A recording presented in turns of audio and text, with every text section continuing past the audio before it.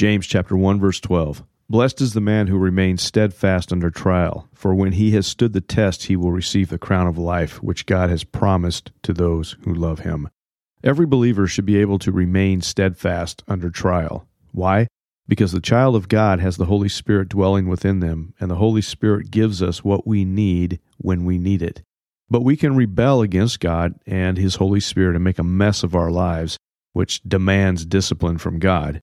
Isaiah 63:10, it says, "But they rebelled and grieved His Holy Spirit. Therefore, He turned to be their enemy and Himself fought against them." We don't want the Holy Spirit fighting against us. It's hard enough to make it through this life while maintaining our sanity. The Holy Spirit is our guide, our comforter, the very presence of God within us. So we must yield to Him and learn to follow no matter how hard it may seem. And there's a phrase we use on occasion when a person gets hit in the head hard enough to disorient them. We say they got their bell rung. And when a person who has never had their bell rung begins training in some sort of combat sport, they will inevitably get their bell rung. And when this happens, something weird occurs. They often cover their face and try to quickly remove themselves from the situation. And sometimes people cry when they get hit in the head. And body shots don't seem to produce as severe of a response compared to getting hit in the head for the first time. But in these moments, the person who has gotten hit can do two things. They can quit or continue. And I've had some exposure to combat sports training, and I've had my bell rung a few times, not to mention going end over end on my mountain bike and then planting my face in the dirt, which left me unconscious for a brief moment. And my response to getting hit in the head varies, but typically if I get hurt yet I can continue, then I press on. If I get hurt and it's bad, then I back off. But if I'm not hurt, then I tend to get angry, which reveals a side of me that I don't like to see. And when this happens, I tend to lose focus and just kind of go all out, which usually leaves me dry heaving after about 30 seconds. But the more we get our bell rung, the more we can train through it and overcome our tendency to go fetal. And this is where good trainers come in. Good trainers know the psychological impact involved in combat sports. I recently watched a video of a young lady who wanted to learn to box, and she went to a trainer who worked with her diligently to prepare her for sparring. And when the sparring began, the young lady took a hit to the head. She started crying, which is not uncommon. It wasn't that she was weak, rather she had never experienced somebody punching her in the face. And it wasn't a very hard punch, but the fight or flight kicked in, and her mind told her to stop this at once and get out. But the coach encouraged her to continue, and she then got knocked to the mat by another headshot. And when this happened, I immediately thought she's going to either quit or become a savage. And she, after a good long pep talk, decided to go the savage route. And she overcame the sensation of fleeing by committing her mind to understanding that getting hit hard is a part of the fight, but it doesn't have to be the end. And she went on and became an impressive boxer in a short period of time. So what does all of this have to do with Jesus? A lot. In our cultural coffee shop Christianity, getting our spiritual bell rung by some crazy event can leave a believer stunned and wanting to flee. And I can think of times when the Lord spoke to me very clearly about something and then gave me instructions to fix it, which usually involved confessing and asking for forgiveness. And it stunned me. Why are you digging this up after years, Lord? But I knew it was God, and I was very uncomfortable, and I wanted to flee. But to where? Psalm 139, verse 7, "Where shall I go from your spirit? Or where shall I flee from your presence? If I ascend to heaven, you are there. If I make my bed in Sheol, or the grave, you are there." You can't run from God. Jonah tried it. Didn't work out well for him. But when we study the book of Jonah and we learn of the task God had given him and the people to which Jonah was to rebuke, we see in that moment God spoke to him, his bell began to ring. And he wanted nothing to do with these Assyrians who were famous for torturing their enemies, then chiseling a picture of that torture on rocks for everyone to see. Many of these rocks have been taken to museums, and you can still see the Assyrian cruelty. So Jonah became desperate, and instead of heading out to Nineveh, he about-faced and took off to Tarshish. And I don't believe that Jonah hated God or really wanted to disobey him.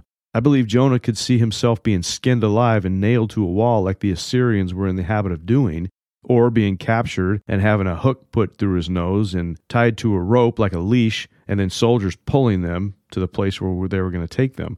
This was a very real concern because this is what they did. And add to this, God's instructions were to go to Nineveh, the capital city of the Assyrian Empire. and just waltz on in, tell everyone that, yeah, my God is going to defeat all your gods, so you better repent. And by the way, you have 40 days till you are judged by my God. Yeah, we can see why Jonah went fetal. We must remember who God is. He is in control of everything. And I don't believe a lot of people believe that. God is in control. And granted, the devil has liberty to deceive and destroy anyone he can, but God is our shelter. Psalm 18, verse 2, "The Lord is my rock and my fortress and my deliverer, my God, my rock in whom I take refuge, my shield and the horn of my salvation, my stronghold." So our foundation is solid if we're a child of God. And he also prepares us for the battle. In Psalm 18:34, "He trains my hands for war so that my arms can bend a bow of bronze." And part of that training is to equip us with what we need. And when David wrote Psalm 18, he wasn't merely speaking of military training. Yes, that was a part of his training, but what about all the battles that don't involve fighting another person? What about the battle within? And Paul writes in Romans 7 about this battle where he wants to do the things he knows are wrong and he fails to do the things he knows are right. Then he adds, "O wretched man that I am, who can deliver me from this body of death?" Well, the answer to that question is simple: the one who trains us for battle. The battle of the flesh versus the spirit is a fierce battle that involves training, suffering, fighting, etc., all of which are the expectation of God for each one of us. We do our part and we fight the battle while God does his part and brings about the victory. And God has given us coaches in addition to the Holy Spirit. Ephesians 4:11. "And he gave the apostles, the prophets, the evangelists, the shepherds, and teachers to equip the saints for the work of the ministry, for building up the body of Christ." The work of the ministry for me has been pretty smooth on the outside, but the battle between my flesh and the spirit rages every day. But we haven't had to deal with too many hard things in our fellowship, unlike other ministries that I know of. And God has really blessed our ministry. However, there have been hard decisions to make that require putting on the armor of God. And I have learned a lot of lessons from these situations, as well as situations from other ministries.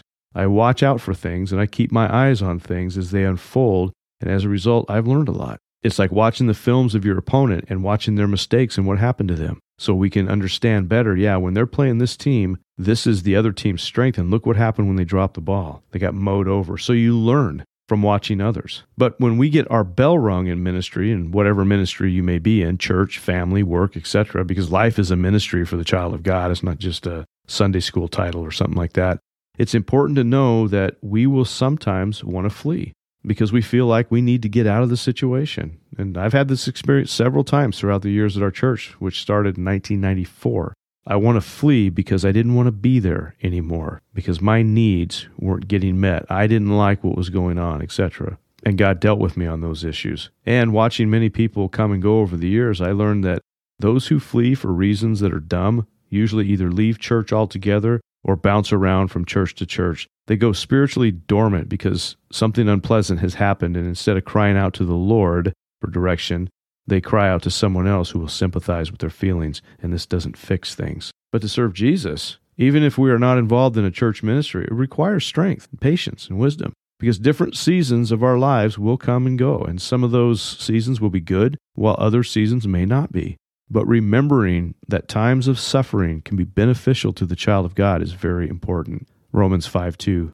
"Through him we have also obtained access by faith into this grace in which we stand, and we rejoice in hope of the glory of God." Not only that, but we rejoice in our sufferings, knowing that suffering produces endurance, and endurance produces character, and character produces hope. And hope does not put us to shame, because God's love has been poured into our hearts through the Holy Spirit who has been given to us. These times of sufferings can mature us as believers, and if we preload our minds with this truth, then when the times come where suffering is all around us, we will be much more able to endure the suffering and progress through it to the point of hope. Why? Because God's love is poured out into our hearts by the Holy Spirit, and the Holy Spirit is the one who guides us into all truth. John 16:13. "When the Spirit of truth comes, he will guide you into all truth. For he will not speak on his own authority, but whatever he hears he will speak, and he will declare it to you the things that are to come." So if you are suffering from spiritual paralysis over something that has occurred in your life that has left you shocked and dismayed, remember, you are a child of God, and God is with you. If you allow him to coach you through the issue, you will become stronger